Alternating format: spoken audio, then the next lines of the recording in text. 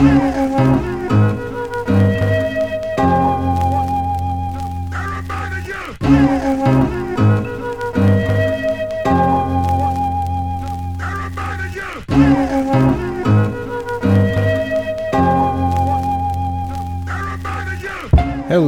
ladies and gentlemen of the Ethos Lakers podcast, and I'm your host for this solo edition, JC DeLeon, and let's get right into it. So, Ethan and I said we weren't going to do this. We said we weren't going to, we weren't going to make too much of anything that might happen post in-season tournament. Well, I don't think anybody really anticipated quite the fall from the mountaintop that is the championship of the in-season tournament, if you can call that a mountaintop. Lakers are 19-21, exactly like they were last year. So things have not gotten better. And not in theory, this is empirically a better roster than a year ago. On paper, statistically, everything. So why hasn't it gotten better? Well, I think the answer is obvious. What I've always said is coaching is a skill. And it's a skill you can improve on. And Darvin Ham, and I use the term ahead of schedule a lot. It's kind of some of my idioms that you may have noticed that I always use. And I think Darvin Ham, as a first-time head coach, getting to the Western Conference Finals after the start that he did with the roster that he had to begin the season last year, and then the roster that it turned into at the trading deadline. I think with what he accomplished as a first-time head coach, he was ahead of schedule, which, along with an improved roster on paper, it was expected that Darvin Ham would be in a position to where he could improve upon what he did last year. And he clearly hasn't. And here's the thing. I think the roster is fine. I think, as demonstrated in the in-season tournament, although LeBron wisely calls that just 2 games, this is a team that, when focused, can play winning basketball. I think this is a roster whose puzzle needs to be solved. And the problem is that Darvin Ham just cannot solve the puzzle. I don't know why. And it seems obvious. Christian Wood has been playing amazing the last few games. In the in-season tournament and a few games after that, he was getting DNP CDs. We didn't know why. I assumed that Darvin Ham knows what he's doing. And if Christian Wood wasn't getting playing time, it's because he's not cutting the mustard in practice and wasn't cutting the mustard in games. And you can argue that he hadn't been playing great. But I liked his effort. And I think effort goes a long way in the NBA. Jackson Hayes. I was never a fan of the Jackson Hayes signing in the beginning, and he's barely shown glimpses of competent basketball. But for the most part, I feel like I was right with my doubts about that one. Cam Reddish. Cam Reddish is, I think, too dependent on confidence. When he's down, he gets really down on himself, and that, in turn, makes for a terrible basketball player. Taurean Prince, despite his inconsistency, his veteran savvy, and kind of his mindset has kind of sold me. I think of him as semi-reliable, despite the fact that he'll have games where he'll appear anything but reliable, right? Austin Reeves, he's totally fine. He had the bad start. I think he's more than proven himself with this roster. If there's friction between him and Darvin Ham, I think that's a Darvin Ham problem. A guy like Austin Reeves, I don't know how he can't be a coach's darling. somebody who will adapt to any role. You start him, he'll play great. Put him off the bench, he'll play great. He's ultra consistent. I don't know how you don't like a guy like that as a coach. Which kind of leads me back to the Darvin Ham thing. There's a video that somebody posted on Twitter talking about how Austin Reeves tends to leave three-point shooters open on defense a lot. And people were saying that, people were pointing to that as a deficiency in Austin Reeves' game and a reason why he might need to be traded. Well, I think as a team philosophy, the team doesn't guard the three-point line at all. They're the worst three-point line defending team in the league. I think that's a defensive scheme problem, which is a Darvin Ham problem. In that particular video, if Austin Reeves overhelping on defense when he doesn't need to overhelp, if that's a problem of a young developing player and a bad habit that needs to be broken, guess what that is? That is also a coaching problem. That's not an Austin Reeves problem. And if that can't be coached out of him, or if that's not going to be coached out of him by Darvin Ham needs to go. I think Ime Udoka has proven that if there's any kind of conflict and that involves an organization choosing between the players or the coach, you always choose the players. I don't think there's a coach in the NBA good enough to warrant an organization choosing coach over players. The chemistry that LeBron James has playing with Austin Reeves, I don't know how you would ever choose a coach over over Austin Reeves. If the decision came down to Austin Reeves or Darvin Ham, I think the players have chosen. I think the fans have chosen. Austin Reeves has improved his game. Darvin Ham has not improved his coaching ability. That's where I stand on that. I've never been this stringent a fire the coach guy. I know it's kind of the nature of the beast, but I've never been. David Blatt was one of the only coaches where I was like, that guy is not equipped to handle this. And Darvin Ham, for whatever reason, he's not equipped to solve the puzzle that is this roster. And that's really what I think the problem is. I think this is a great roster. I think this is a great... to think of this roster as a mold of clay, I think that Darvin Ham is bad at molding it into a fine piece of china. I think that there's someone out there who can figure out the rotations, who can understand that Anthony Davis as a power forward, if you put a competent center next to him, like Christian Wood, or if you put another center/power forward next to him, like Christian Wood, Anthony Davis, defensive player of the year. But alas, that's not where we're at. That's not the position this team is in. This team is currently out of the play-in. They're one of the worst teams in the West. The two worst teams in the NBA are both in the East, so that just doesn't bode well for the Lakers. And where we currently are is exploring trades, just like a lot of teams in the NBA. It's mid-January, so it's trade season, and it's the season in which I become a raving lunatic, and I come up with all sorts of crazy trades that don't make any sense. Like, let's say Donovan Mitchell. Now, I only posed this in response to D'Angelo Russell posting on a podcast that he's not happy with his role with the Lakers.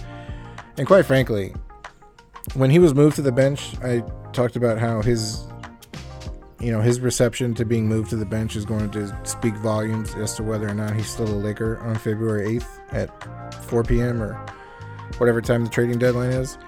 And honestly, I didn't expect it, but a lot of people did, as expected when quote-unquote star player gets moved to the bench.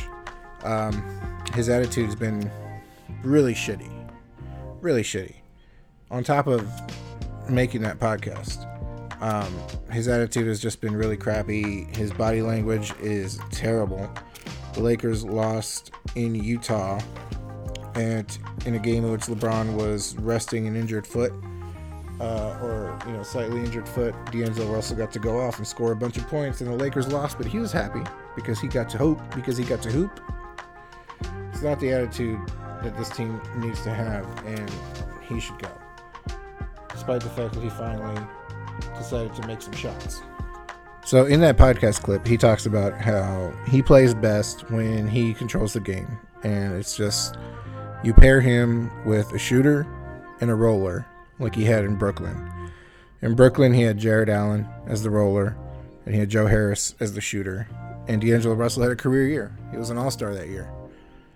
And it's only because he mentioned that scenario along with the Cleveland Cavaliers possibly being in a position to where they want to trade Donovan Mitchell or lose him this summer for nothing.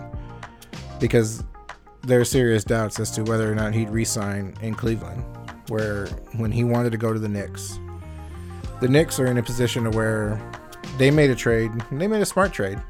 They traded for things that they actually needed, and lo and behold, I think they've been undefeated since making that trade for OG Anunoby, who would have been a fantastic Laker, by the way.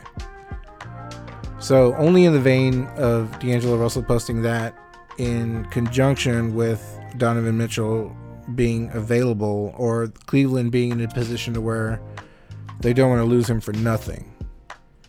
Now, somebody asked me if I was doing a bit when I proposed the following trade, but it's when you factor in the Cleveland Cavaliers losing Donovan Mitchell for nothing or gaining a D'Angelo Russell who can be paired with the roller he had in Brooklyn and Jared Allen, and a shooter like Max Strus, who's not quite the shooter that Joe Harris was, admittedly, still a shooter. 37% this year from three.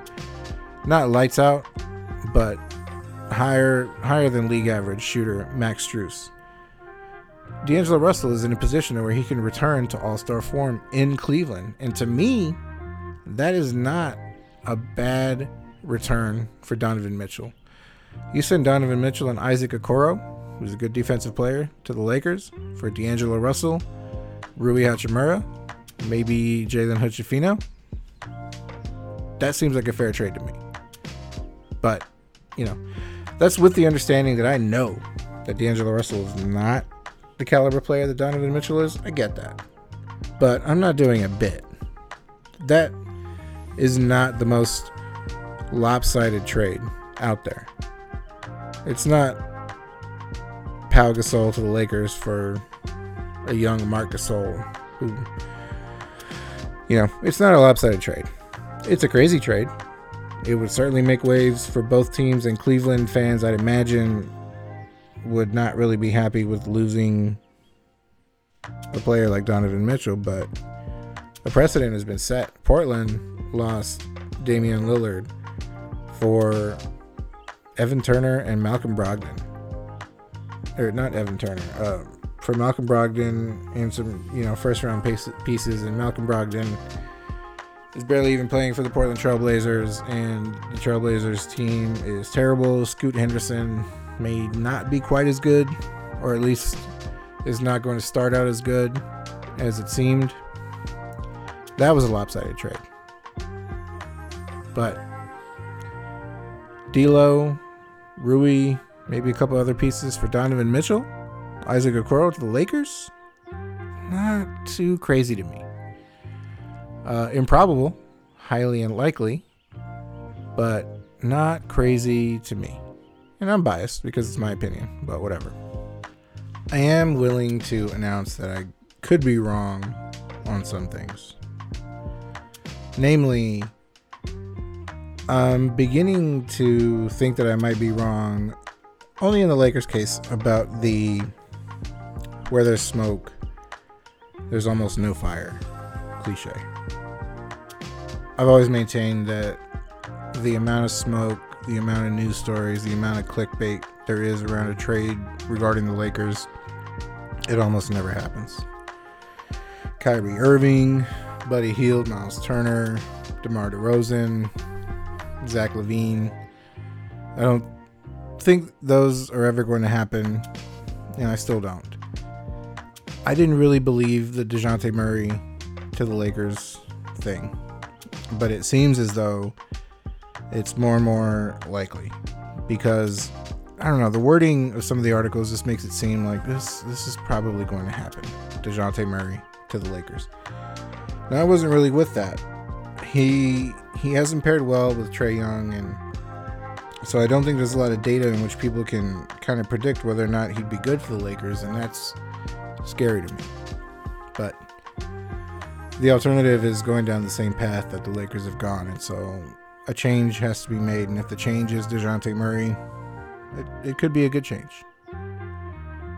I wasn't convinced it would be a good change until this morning, in which I've seen some places report that along with DeJounte Murray could come Clint Capella. Now, Clint Capella, I think, is what makes this trade. I think what makes a lot of trades really successful is not the main pieces. Because for the most part, the main pieces kind of cancel each other out. It's what else are you giving me? Are you giving me a first round pick that's going to pay off next year? Or are you giving me a veteran, a savvy veteran who's going to ride at the end of the bench? Or are you giving me a young player who just needs a new start in a new place and all of a sudden he's going to blossom?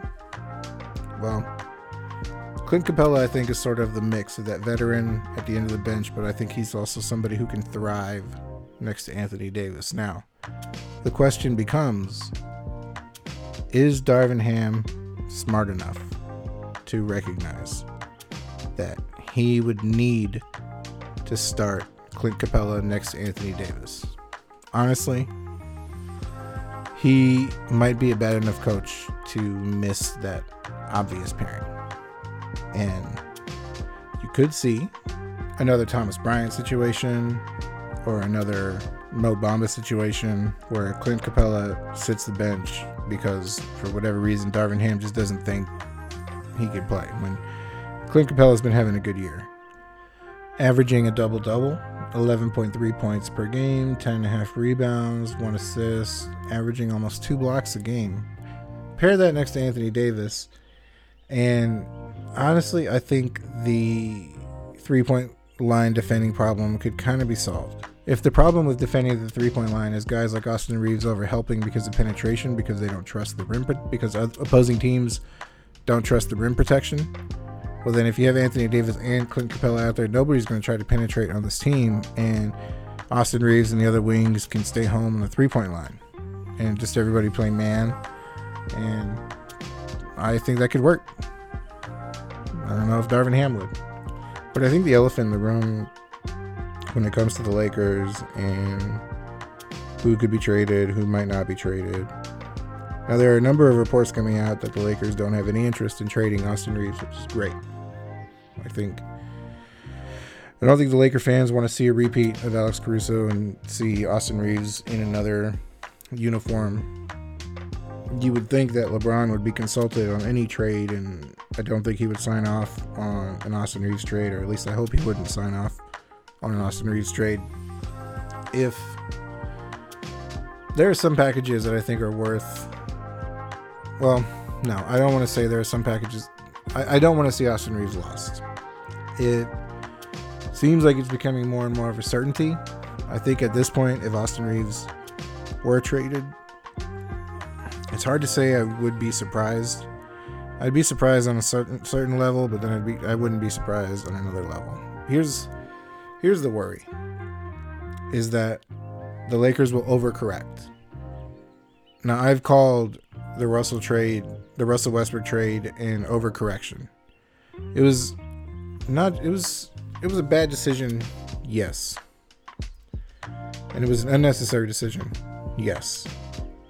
It was an overcorrection on the problem of redundancy. I think you had players like Kyle Kuzma in an undefined role where he wasn't hitting his potential. And I think you have the same. Well, you don't have the same with Austin Reeves. I think you have the same with this roster as a whole. I don't think what Darvin Ham is doing with Jared Vanderbilt is putting him to his maximum, because as great as he is defensively, he's an absolute and total 1,000% liability offensively. And to me, if he's going to be that much of a liability offensively, he's not really worth the good that he brings defensively. And so Jared Vanderbilt is just another kind of Kyle Kuzma.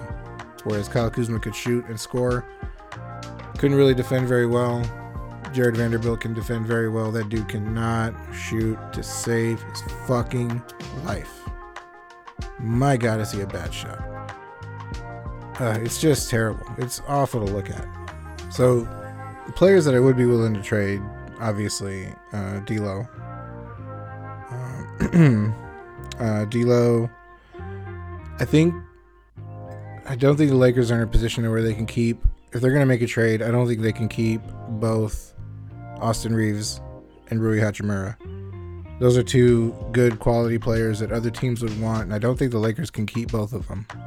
If they can, that'd be great. I don't think that's a possibility. So, of the two, I'd be willing to trade Rui, as much as it would hurt me.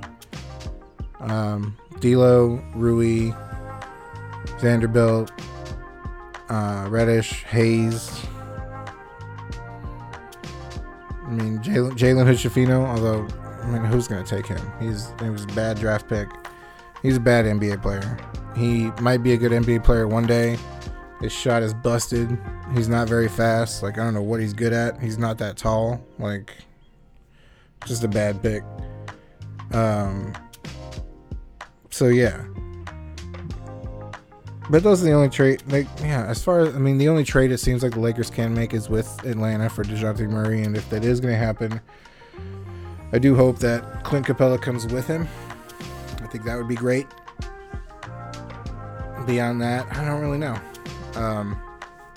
But looking on to the Lakers' next game, or the next potential disaster for this Laker team, which currently sits 11th in the West.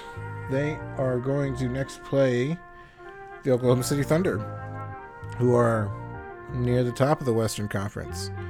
And the Lakers have beat the Thunder. I think the Lakers have proven that with some great focus, they can play against a team like Oklahoma City. Then they play Denver. Then they play Brooklyn. They don't really have a break until they play the Blazers on the 21st.